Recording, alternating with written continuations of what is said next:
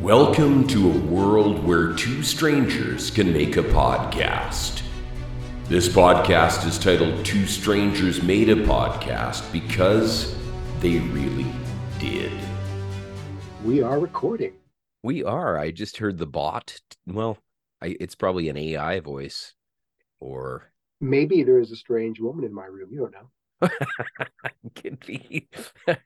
If her name's Siri, I think I'm not going to really believe it, but okay. See, our two listeners need to know that we still don't have our cameras on. We don't know what we look like.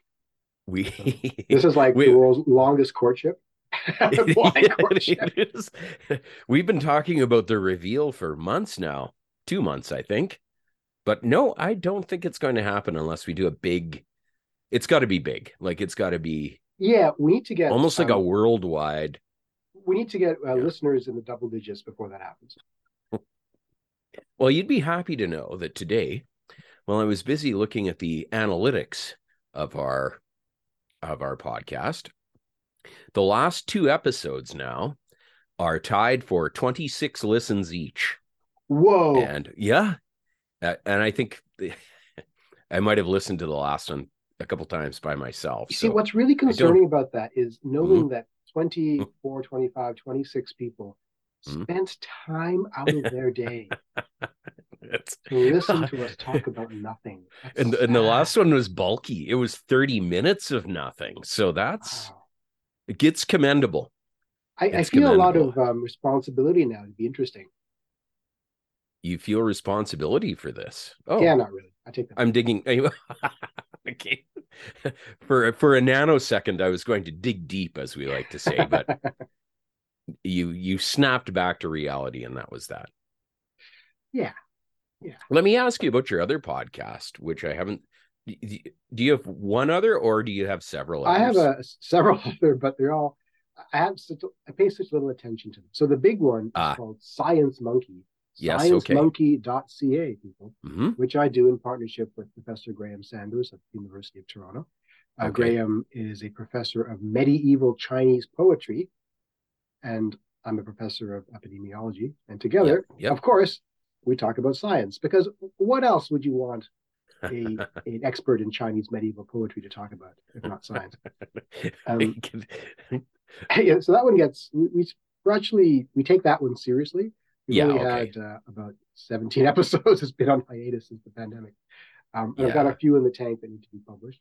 I have another one, my personal podcast called Deal Nandia, which if I have something interesting to say or some COVID analysis that needs to be put into the air, I will record something fast and put that out. And I've also had my students record things for marks. So I tell them, hey, do analyze this quasi-experiment on vaccine efficacy in Zimbabwe, and I'll make a podcast out of it, and you get a mark for it. And I have another podcast that I do as part of the Interdisciplinary Journal of Health Sciences, which is a peer-reviewed journal that I created. It has a podcast called Health Sciences Today. We've only had 3 episodes, and it's done in partnership with a PhD student named Stephen Pritchard. We talk about the health implications of every election. So just before an election, we'll have a conversation about that. And as well, I produce the official podcast of the Canadian Society of Epidemiology and Biostatistics, which again, we haven't had a new episode in a very long time. That's a lot of boring content out there. So this is the thing we're doing right now. This is the highlight of entertainment. I think it is. There were several moments today when I was actually looking forward to this. So that's the life of a retiree. Yes. Wow. Hey. But yes, as usual, I have a blank screen when it comes to topics. But that's fine, because I think the first time we chatted, our guiding questions started and stayed at 0, and we managed to chat for a couple of hours. So, you know what? I want to quite impressive. I saw a tweet today. A tweet today, and this tweet was put out by Warren Kinsella, who's a political analyst.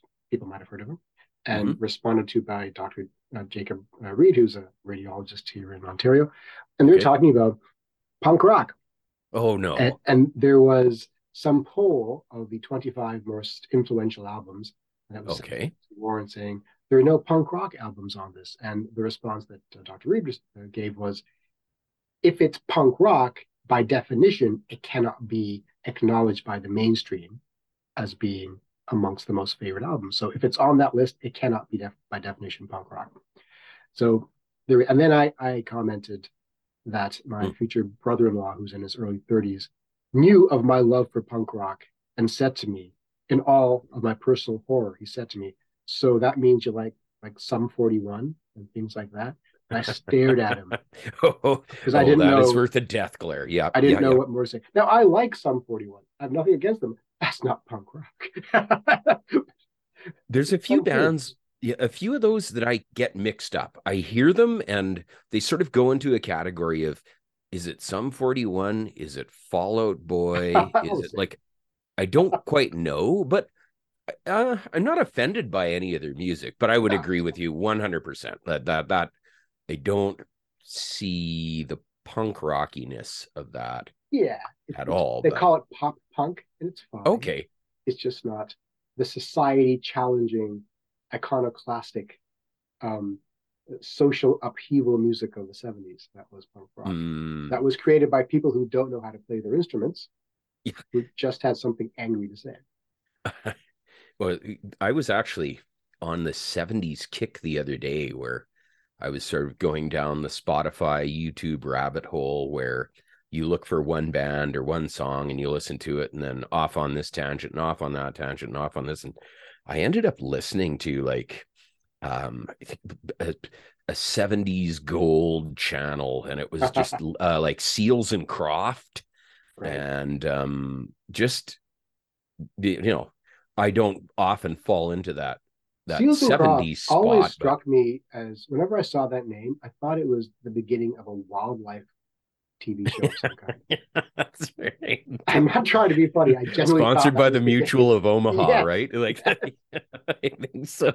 I could never figure out whether Seals and Croft was the beginning of some sort of a Canadianized pasta company or or some well, they weren't HR pup and stuff. Yeah, there we go.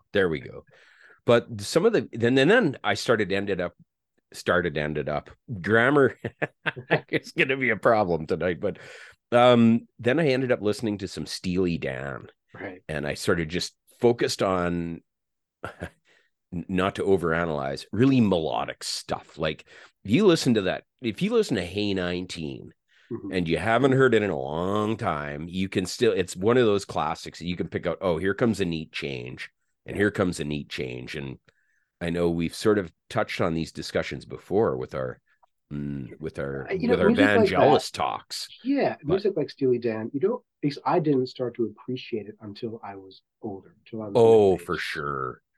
For sure. I don't remember anybody listening to Steely Dan. I remember hearing it on the radio when I was probably junior high. I think that's when Hey 19 came out, but it wasn't the right thing to do, to go to school and say, hey, cats, did you listen to Steely Dan last night? That wouldn't have worked in my in my lifetime.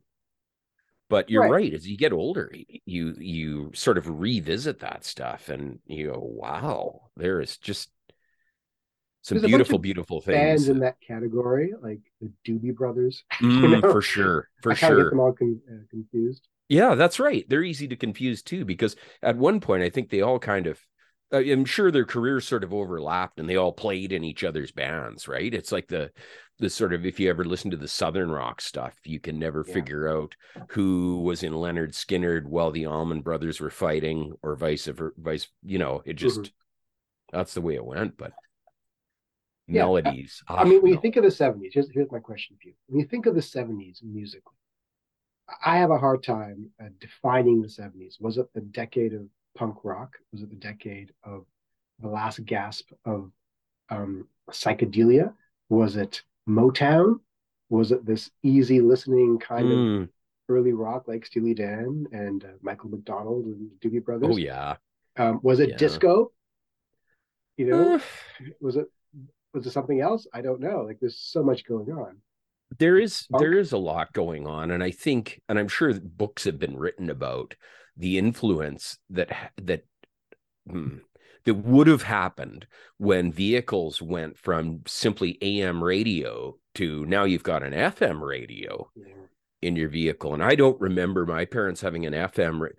It happened in, I think, 82 or 83 when we got the Phoenix. That was the name of the car. And it came with a cassette deck and an FM and FM on the radio dial. And that was deck? Just, yeah. Not an 8-track? I remember. Oh, no. You and I have talked about 8-tracks. My parents had an 8-track in the car before I could remember. And I'm sure Dad had one 8-track. It might have been a Buddy Holly. Could have been George Jones. Like, I don't know. My dad's musical tastes were, we're very 70s, but my parents are never big, like, music freaks like I am. But cultural insight for you. So our listener does not know that I am from the South American nation of Guyana, which is a Caribbean nation, even though it's in South America. And yet in Guyana, which is known for its Caribbean music, and even its East Indian music has a presence there as well, there is a great love of an American country singer named Jim Reeves. Oh, yes. Yeah. Yeah. I think he did like Smokey and the Bandit. I can't. It's the most I know the name and banal white bread country I've ever heard. It's inoffensive. It's fine. There's nothing to it for my taste. But we had Jim Reeves 8-track tapes that were played in my father's car endlessly. Hated those guys. Well, we got to listen to AM, and it was in those days CHQT 1110 on the dial. I still remember that. And we listened to the news, and then CHQT late 70s was still an easy listening station. But if we're talking about the late 70s, you're going into easy listening from the 60s, which, boy, I remember hearing Simon and Garfunkel and knowing who the Beatles were and things like that. You and I had different 70s experiences. So were you the youngest child or oldest? No, just my sister and myself, and I'm 4 years older than her. Okay, I was born in 70 and she was born in 74. Gotcha. So you were the trendsetter for your little generation of siblings then. Whereas I would have, yeah. We're more or less the same age, but I'm the youngest of 5, and so I had elder siblings who would dictate what my musical exposures were. Okay, I did not know. This is good. Okay. And so when I was coming of age in the early 70s, my elder siblings were young teenagers who were into disco, off to the discotheque, dressed in that appropriate way. And so my other brother was into hard rock, and so we had the Kiss albums with the Saturday Night Fever soundtrack. Okay.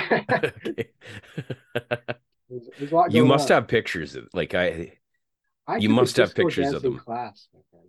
You took one. Let me explain. So, dear. As the high achieving young nerdy student that I was, and disco being a big thing in the early late 70s, at some point in my elementary school, it was announced that a handful of lucky children who were well behaved and got the approval of their teachers would be selected to be taught disco dancing. And I was pushed forth by just hear the announcements. Teachers. Yeah, exactly. Okay. So your teachers figured you'd be the perfect candidate for some disco dancing at lunch. The criteria weren't who's a good dancer, who needs to learn to dance. The criteria was who's a good student, which is ridiculous. Okay. And the reward was you get to disco dance. Oh my God, what a horrible reward that is. But only for the smart kids. Only for the smart. Inclusion at its finest. Yeah, okay. And it was only like 4 of us. So 4 of us every day for a couple weeks, we'd have to go to the gym and be taught how to do. And already you don't want to be touching girls when you're that age. You just feel weird about it all. And how do you touch and learn how to disco dance at the same time without making a mess of both, right? Like you have reached the end of the podcast.